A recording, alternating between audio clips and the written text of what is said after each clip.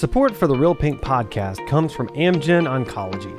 Amgen Oncology strives to serve patients by transforming the promise of science and biotechnology into therapies that have the power to restore health or save lives. Amgen is developing innovative medicines like biosimilars for difficult-to-treat cancers and is proud of their first-in-class therapeutic approach aimed to dramatically improve outcomes. Learn more at amgen.com.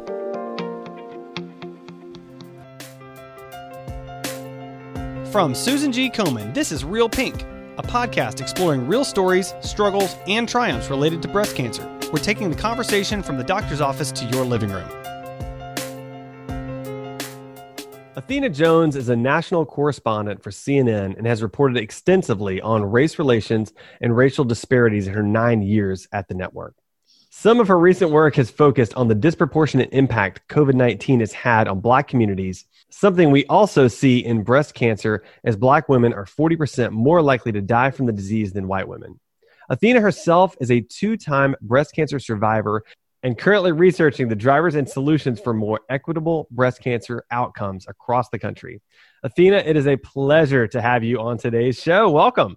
Thank you for having me, Adam. Glad to be here. Oh, so good to talk to you. I feel like you're going to have some amazing insight, but let's get started with your background. You went through 2 breast cancer diagnoses and treatment. Tell us what your care was like. Tell us what that was like. Well, first of all, both of my diagnoses came as a huge shock to me because this is not something that had run in my family. I was very young, under 40, both times. Wow. Yeah, 36 and 39.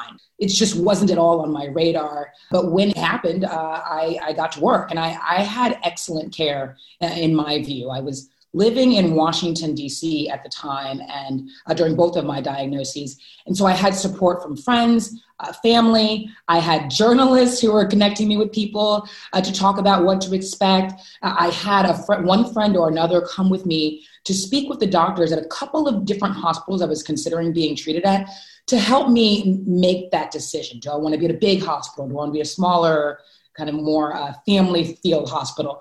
A couple of them took notes for me during some of those meetings so that I could focus on what the doctor is saying, because you hear this so much that, you're getting all this information and are you really digesting it? Now, the first bout, which was in 2012, late 2012, it involved a double mastectomy. I had a ductal carcinoma in situ, but it wasn't invasive. It was in one breast. So we decided to take an aggressive approach since I was only 36, did a double mastectomy, and really nothing else. We didn't do radiation or chemotherapy. My cancer didn't indicate the need for that. And I thought, I'm done, have the surgery, recover a few months later, have reconstruction, and that was that. The second diagnosis was much more involved because I had to have surgery to remove the cancer, but then I also had to have 6 rounds of chemo, 7 weeks of radiation. I should mention the chemo actually with Herceptin, one of the treatments, lasted a full year, but the sort of toxic part of the chemo was 6 rounds. Later, I had 7 weeks of radiation. And I'll tell you, the anti-nausea medicine helped me a lot. I didn't have any issues with getting nauseous enough to throw up, thankfully. Now, the radiation did cause some lymphedema symptoms with the swelling of the arm and my left arm where the lymph nodes had been removed. And that was pretty depressing to me at the time because, you try to keep things in proper perspective. You're thankful to be alive. And yet, while you're alive, you still feel like, I've had to deal with so much, and now I have to deal with this extra thing. But again, the hospital really helped me deal with that and get these sort of compression sleeves and that issue is more or less resolved itself. So I consider myself incredibly fortunate to have had a good experience in treatment. And so, through your experience and in your research about breast cancer disparities, what has surprised you the most? Well, and this is kind of crazy to admit, but I think what has surprised me the most is that the disparities are so significant. It is something that perhaps should have been obvious to me as a Black woman who's grown up in America, whose parents lived under segregation, that kind of the socioeconomic and racial issues, they play a role across the board in everything. So I shouldn't have been surprised to see these unequal outcomes when it comes to breast cancer, but it's not something I've been focused on, even after my own experience. I wasn't focused on it until a friend of mine who was a documentary filmmaker approached me about getting involved in a project on raising awareness about early detection, using the story of my 2 bouts with breast cancer as a jumping off point, since I only found my cancer at 36 because my doctor happened to believe in doing an early screening, just one baseline mammogram at 35 or 36. Thank God for me that I did that. Yeah. And so my first thought then was, I'm a journalist who covers the news. Do I really want to be part of the story? And so I wanted to look beyond me to figure out how can we address this in a broader way. And that is when I discovered that data point that we hear so much about that you just mentioned.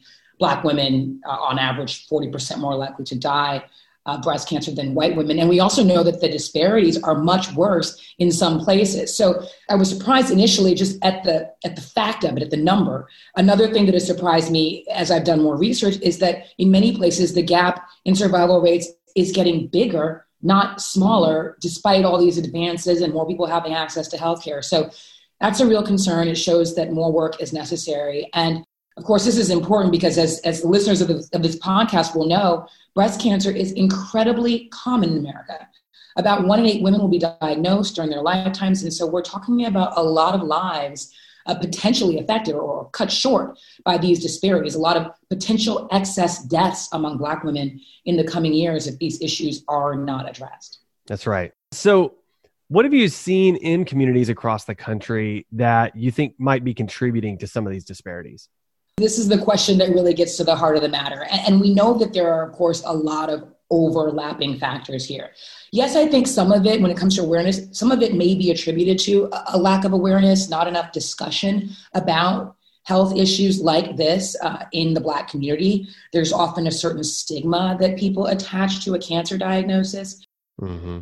There's a sense that, talking about it is like airing your family's dirty laundry. Mm-hmm. And so if people don't talk about these things, people don't get screened, the disease can't be caught early, that's a problem. And so that has to change. It's why we're doing this. It's why I'm doing my documentary project. But there are many other factors. There's socioeconomics, there's genetics, and it's also impossible to disconnect these disparities from what I just mentioned, the issue of America's legacy of racial discrimination.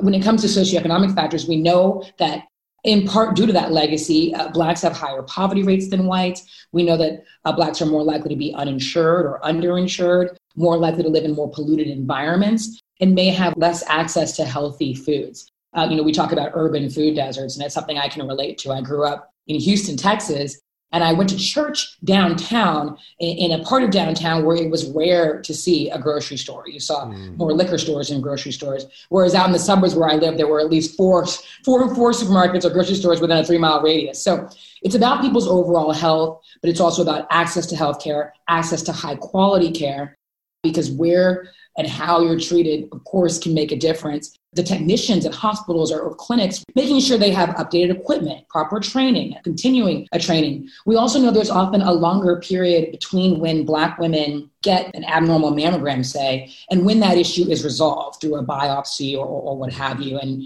we know that these treatment delays can make a real difference in survival rates. And there are even really basic issues that a lot of women struggle with, Black women and other women too, that make treatment harder. For instance, struggles finding transportation to get across town for your appointment or your chemo session, not being able to afford to take off work or not being allowed to take off work, having to care for family members, those types of issues. And, another thing that we hear a lot of talk about when you examine this closely is that it's really important for Black women to get the proper standard of care, the proper dosage and medicines and treatment options that are part of the standard treatment. Research suggests that Black women are less likely to receive the recommended standard of care. And some of this may be connected to this idea of implicit bias we've begun to hear more about in recent years. There's been a good amount of research showing that doctors often unconsciously treat patients who are Black or another minority, or perhaps people who may not speak English as their first language, that they're treated differently than white patients. These doctors may communicate differently, spend less time in the consultation.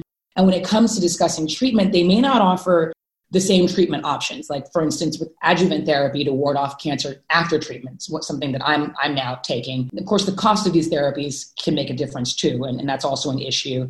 But we know that Black women with a family history of breast cancer or ovarian cancer are less likely to be referred for genetic counseling than white women are. So this is an issue across the healthcare system. Just this week, the American Heart Association pointed out or said that structural racism is driving disparities that are killing not just Blacks, but Hispanics, American Indian, Alaska Native, and other minorities at greater rates than whites. And we know, they said, Black and Hispanic patients are much less likely to make it out of the hospital alive than white patients, even when controlling for socioeconomic status. So there's a lot going on here. And of course, last thing, there's a matter of genetics. We know that Black women are twice as likely to be diagnosed with the more aggressive and harder to treat triple negative breast cancer, for which the targeted therapies like Herceptin, the one I took as part of my treatment, targeted therapies have yet to be developed for TNBC. So more research and more focus on this is needed. And that means making sure more Black patients have access to clinical studies and trials and are encouraged to be a part of them. And I said that was the last thing, but the other last thing, because I mentioned the age situation, we need to look at screening guidelines. We know that Black women are more likely to be diagnosed with cancer at a younger age, and with cancer that is at a more advanced stage. Both of my diagnoses, as I mentioned, came before I turned 30. I was 36, and the second time 39. And 40 is when the guidelines suggest some screening begin. So do those guidelines need to be adjusted to take into consideration racial differences? So that was the long answer, but it's because it's a multi-layered issue, as you know. No, it's a huge issue. In addition to all of that, COVID has brought to the forefront that Black men and women are disproportionately impacted by health issues, and it's becoming more and more reported. And a lot of people probably didn't realize that before now. I know you've reported extensively on this and brought a lot of media attention.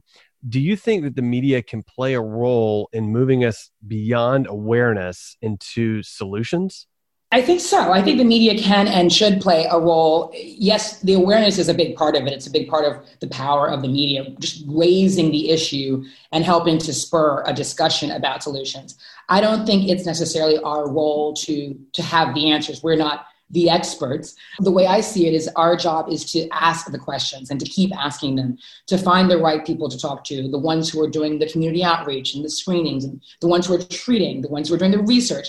Talking to people who can talk about what they're seeing is working and what isn't. And I think we in the media can amplify those successful strategies and should. But again, much of our role, the way I see it, is to highlight the issue. And that's one reason I try to do what I'm doing by being more vocal. And it's something that I try to highlight, as you mentioned, in my COVID coverage, because, you got to be frank, the COVID disparities, just like the death of George Floyd in May, these have really opened people's eyes about these systemic structural issues with race and socioeconomics. And so we have to continue in the media to highlight the issue and to ask and to ask and to ask again, what is necessary, what is working, and what isn't working. Yeah, that's right. I totally agree. And thank you for the work that you're doing there. I genuinely appreciate it. I know at Komen appreciates it as well. So have you heard any local or national ideas that you think could solve or just even begin to solve the disparities issue at large? Absolutely. I mean, this is something that certainly Komen is involved in all kinds of organizations across the country. And as part of my documentary project, we'll be profiling organizations and advocates who are working at the community level to support Black breast cancer patients, to bring screenings to communities, because we know how important early detection is. We also know that there are programs that help breast cancer patients navigate the healthcare system, which can be incredibly intimidating and complicated. And we know that these patient navigators who help ensure cancer patients get diagnosed in a timely manner and get the proper follow-up care, they make it to their appointments. That kind of work, we know, saves lives. So that's an example. More broadly, I think more research and discussion of this is going to be necessary to find more solutions, especially going beyond the community level. Something that I found in talking to doctors is that, some frustration that there's a lot of focus on what the individual should be doing, like you make sure you get your screening.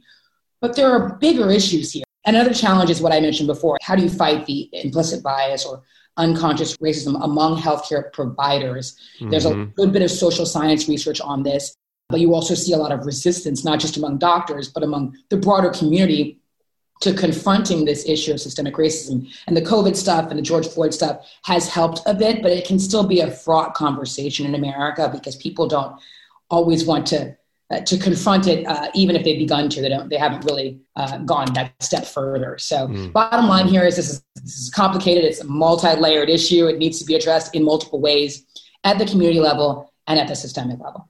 Yeah, that's right. So let's talk about how our listeners can begin to address it. What can people do to be change agents in their communities so that these disparate health outcomes are not continuously happening? I think this is a tough question, because I think that, it can feel difficult as an individual, as just one person, to feel like you can make a difference on an issue that's so big. And that's understandable. I certainly feel that way. And I think it's not surprising that others would. But I do think that individuals, even ones who don't have a personal experience with cancer themselves, or maybe don't even know anyone who's gone through this, you can still do your part to help raise awareness about the need to stay on top of screenings, even just among your own friends and family. Yeah. Asking folks, do you get a mammogram yearly, or when's the last time you had a mammogram? That sort of thing. Something as simple as that. I found in my own social media activity a little bit, especially during Breast Cancer Awareness Month, people are eager to hear it. And people say, I made my appointment because I saw your post. So that may seem small, but it's something that people can do. I also think staying informed about these issues, being willing to volunteer with an organization, if you're interested in being even more hands-on, whatever way that you could. Of course, with COVID, it makes things difficult, but you never know. And because this is an issue that will require community and systemic level change, I think that one thing individuals can do or keep an eye on is, raise their voices about these disparities, be an advocate, be an ally, join the walks to raise awareness, donate to the cause, and also show leaders and decision makers that this matters to you and that this is something that needs attention. That's right. And I think I would also suggest just having conversations about this is so important. And that's why I'm so thankful that you came on this show to have a conversation with me. So Athena, thank you again so much for your time. It's such a blessing and honor to talk to you. Thanks so much, Adam. I'm so glad I was able to be here with you. Thanks for inviting me. Thanks for listening to Real Pink, a weekly podcast by Susan G. Komen. For more episodes, visit realpink.komen.org. And for more on breast cancer, visit Komen.org. Make sure to check out @Susan G. Komen on social media. I'm your host, Adam. You can find me on Twitter @AJWalker or on my blog, adamjwalker.com. Thanks to Amgen Oncology for supporting the Real Pink podcast. Amgen Oncology biosimilars are backed by 4 decades of experience in the research, development, manufacturing, and supply of originator biologics. Join the conversation at the Amgen Biotech Facebook page or amgen.com.